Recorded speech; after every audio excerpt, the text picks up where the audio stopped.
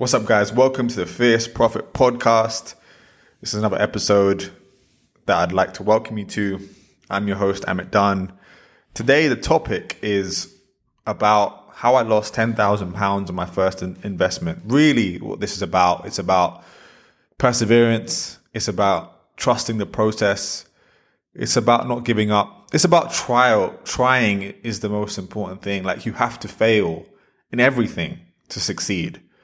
So I'm just saying really that this perceived failure was so important in my journey in investing. And it's kind of like to show you that if you've lost money while investing, or if it's been difficult for you, or the process hasn't been fruitful, it doesn't mean you're not good at that thing, or doesn't mean that you can't be good at that thing. It just means at this point, it hasn't worked for you, or you're doing something wrong. And that's experiencing the same thing in cryptocurrency, the same thing in NFTs. The first thing I invested in was P2P loans. I failed every time, the first time. And so what I'm saying is, don't give up. If you're interested in investing, it takes some time to really see the fruits of it. And it's all compounded. Like, your learnings will be compounded over time based on how much you put in, and you get better. Like, everything has a blueprint. I don't think investing is luck. I think it's skill. There's winners and losers in this game, like anything else. But if you put the time and effort in, most people won't. You can win, and then you can win big, and then you win bigger. So that's how it works, really and truly. So my first investment, I think, was like 2016.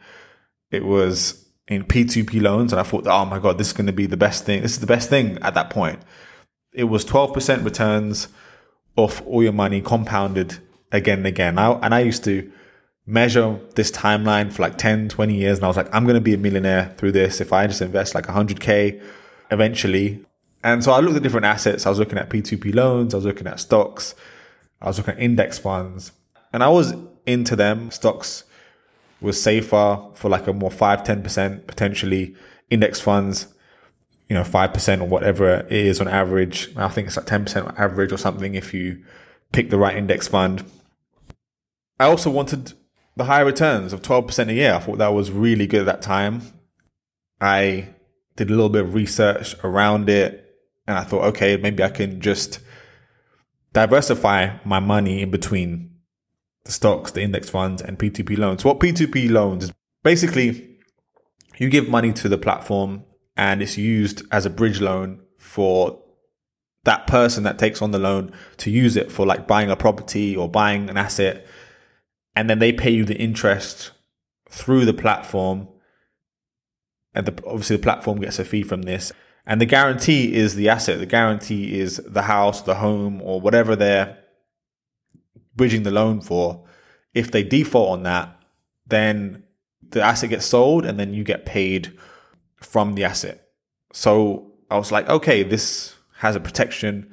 The LTV, which is the loan to value ratio, means that how much percentage is loaned compared to the value of the property. Normally the loan is going to be a lot less than the value of what they're lending against. So that is the collateral. I didn't realize there's many pitfalls in P2P loans, and something I don't do anymore, something I don't recommend.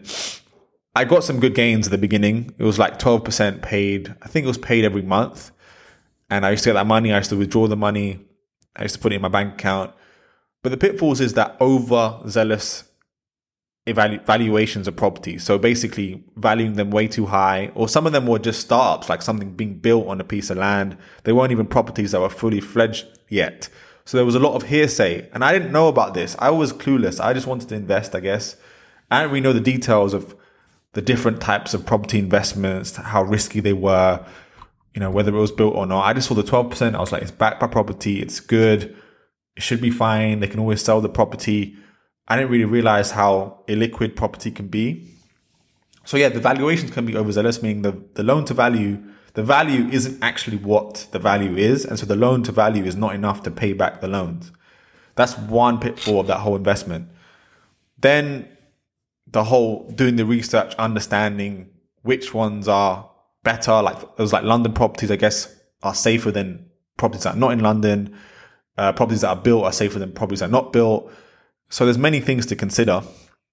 whenever you're looking at 12% returns, there is some risk to that. Like over 10%, you're getting into the more risky avenues. And so it's something to research a lot about if you're thinking about that sort of investment, which I don't recommend. P2P loans didn't work out for me, but that was just one start of my investment journey.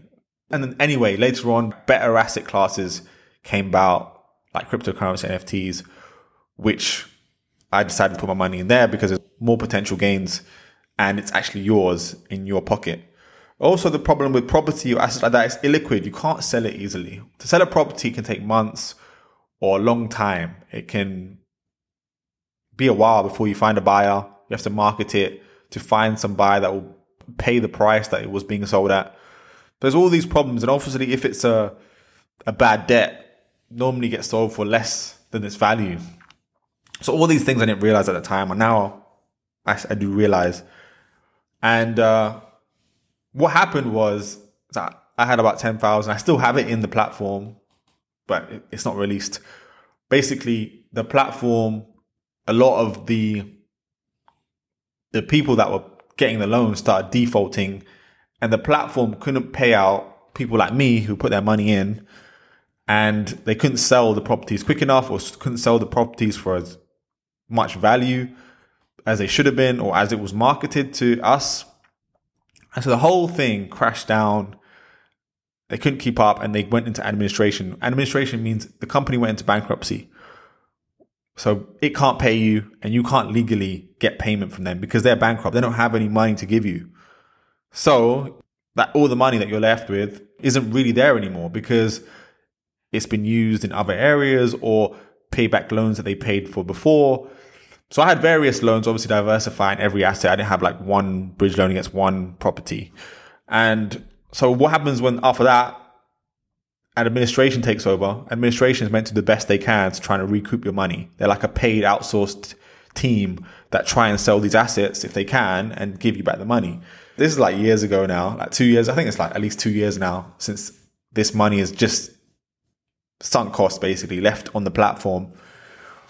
And at the beginning, administration was selling properties and I was getting my money back and I was getting some of my loans back. And then eventually it just stopped. I don't know what happened. I kind of just gave up on following it. That was a trial and error. That was an attempt that didn't work out.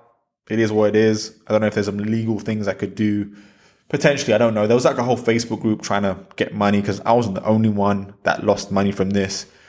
So that's an example of how I lost money. That was like one of my first investments. And some people, I think, give up when they lose on their first investment. 10K is a lot of money, actually. And so that can be quite debilitating for someone. And I was obviously upset about it, the whole situation. I started investments in other areas that were doing well, like stocks and index funds. But I was like, investing is how you get rich for real. Everything else you have to work for. Everything else is kind of how much effort you put in and how much you're able to sell, etc. And I didn't want to rely on that my whole life. So I knew investing was the way. I'd already learned that. So I was like, I'm not giving up. I just failed in that particular area. I can continue learning, etc. So index funds and stocks were pretty much autopilot and doing pretty well. And then I found out about cryptocurrency and I lost again for the first time I invested in cryptocurrency. So I put in about, I think like 20K or something in like 2017 when everyone was hyped about crypto. It was like the whole bull market was happening. And I remember buying some Bitcoin and Ethereum like pretty cheap. I didn't really know what I was doing in the whole industry. And I made some money. Like I made some money at one point and then it crashed 90%. And I had all my money go down. Again, I didn't know how to take profits. I didn't know anything about how to actually win in the cryptocurrency industry. Again, another learning process. So I was like, okay, what am I doing wrong? But I was always a patient person. That's something I've always had on my side. When it comes to investing, maybe not every area of my life, but when it comes to investing, I was always a patient person. So I knew that markets move in cycles. So this was more in my control than the property platform, which was a whole mess with the owners and the founders. This was more in my control. So I knew that patience was a virtue, and the patience is one of the main virtues in investing anyway. So I made the call. I didn't sell anything. I just was patient and I waited, right? And I waited I just started to learn and do research about crypto. I got mentorship. I got people to teach me, and I started to understand what was going on. So 4 layers later, that money, not just that money, I invested more and more. I really believed that cryptocurrency was going to move crazy into the next cycle. And so more and more, there was a whole panic during the pandemic. It was such a low point to buy, which I bought more. That's the saying, when everyone doesn't believe in something, not always, that's when you want to go in. When people are scared of an asset, when it seems like it's crashing, that's when you want to buy. So I bought more during that whole time. And in 2021, I made my first £1 million. There's a whole podcast about that. But it just shows that perseverance, being patient in the investing game, not giving up on your first loss was very key. And how I lost in cryptocurrency as well. But the same things apply. This time I learned the principles. I learned more and more. It compounded. I think those losses compounded my learning and gave me foundations to win later on, when this is the truth. And so the same thing with NFTs. And I pivoted again because I'm always the one I like to be there before everyone else is, because of cryptocurrency, I was there when no one kind of believed. NFT is the same thing. Like, some people believe, but not everyone believes. And it's still something that people are a bit scared of. So I moved from cryptocurrency to NFTs. And the first NFTs I bought were a bunch of lame NFTs. I didn't know what I was doing. I bought like 10 of these soul snatchers on Solana for like 4 SOL each. That's a lot of money. I spent about 5K on them. And I thought I was doing some amazing thing. I thought I was going to make a lot of money. I saw it on some group and I was like, okay, I'll buy some. Didn't have a clue. I lost about 5 grand on that probably. I'm trying to sell them out for like 0.4 SOL. They've lost like most of their value, like 90% of the value. And so I didn't know what I was doing in NFTs. I had no clue. I just went on a whim. Someone told me and I bought.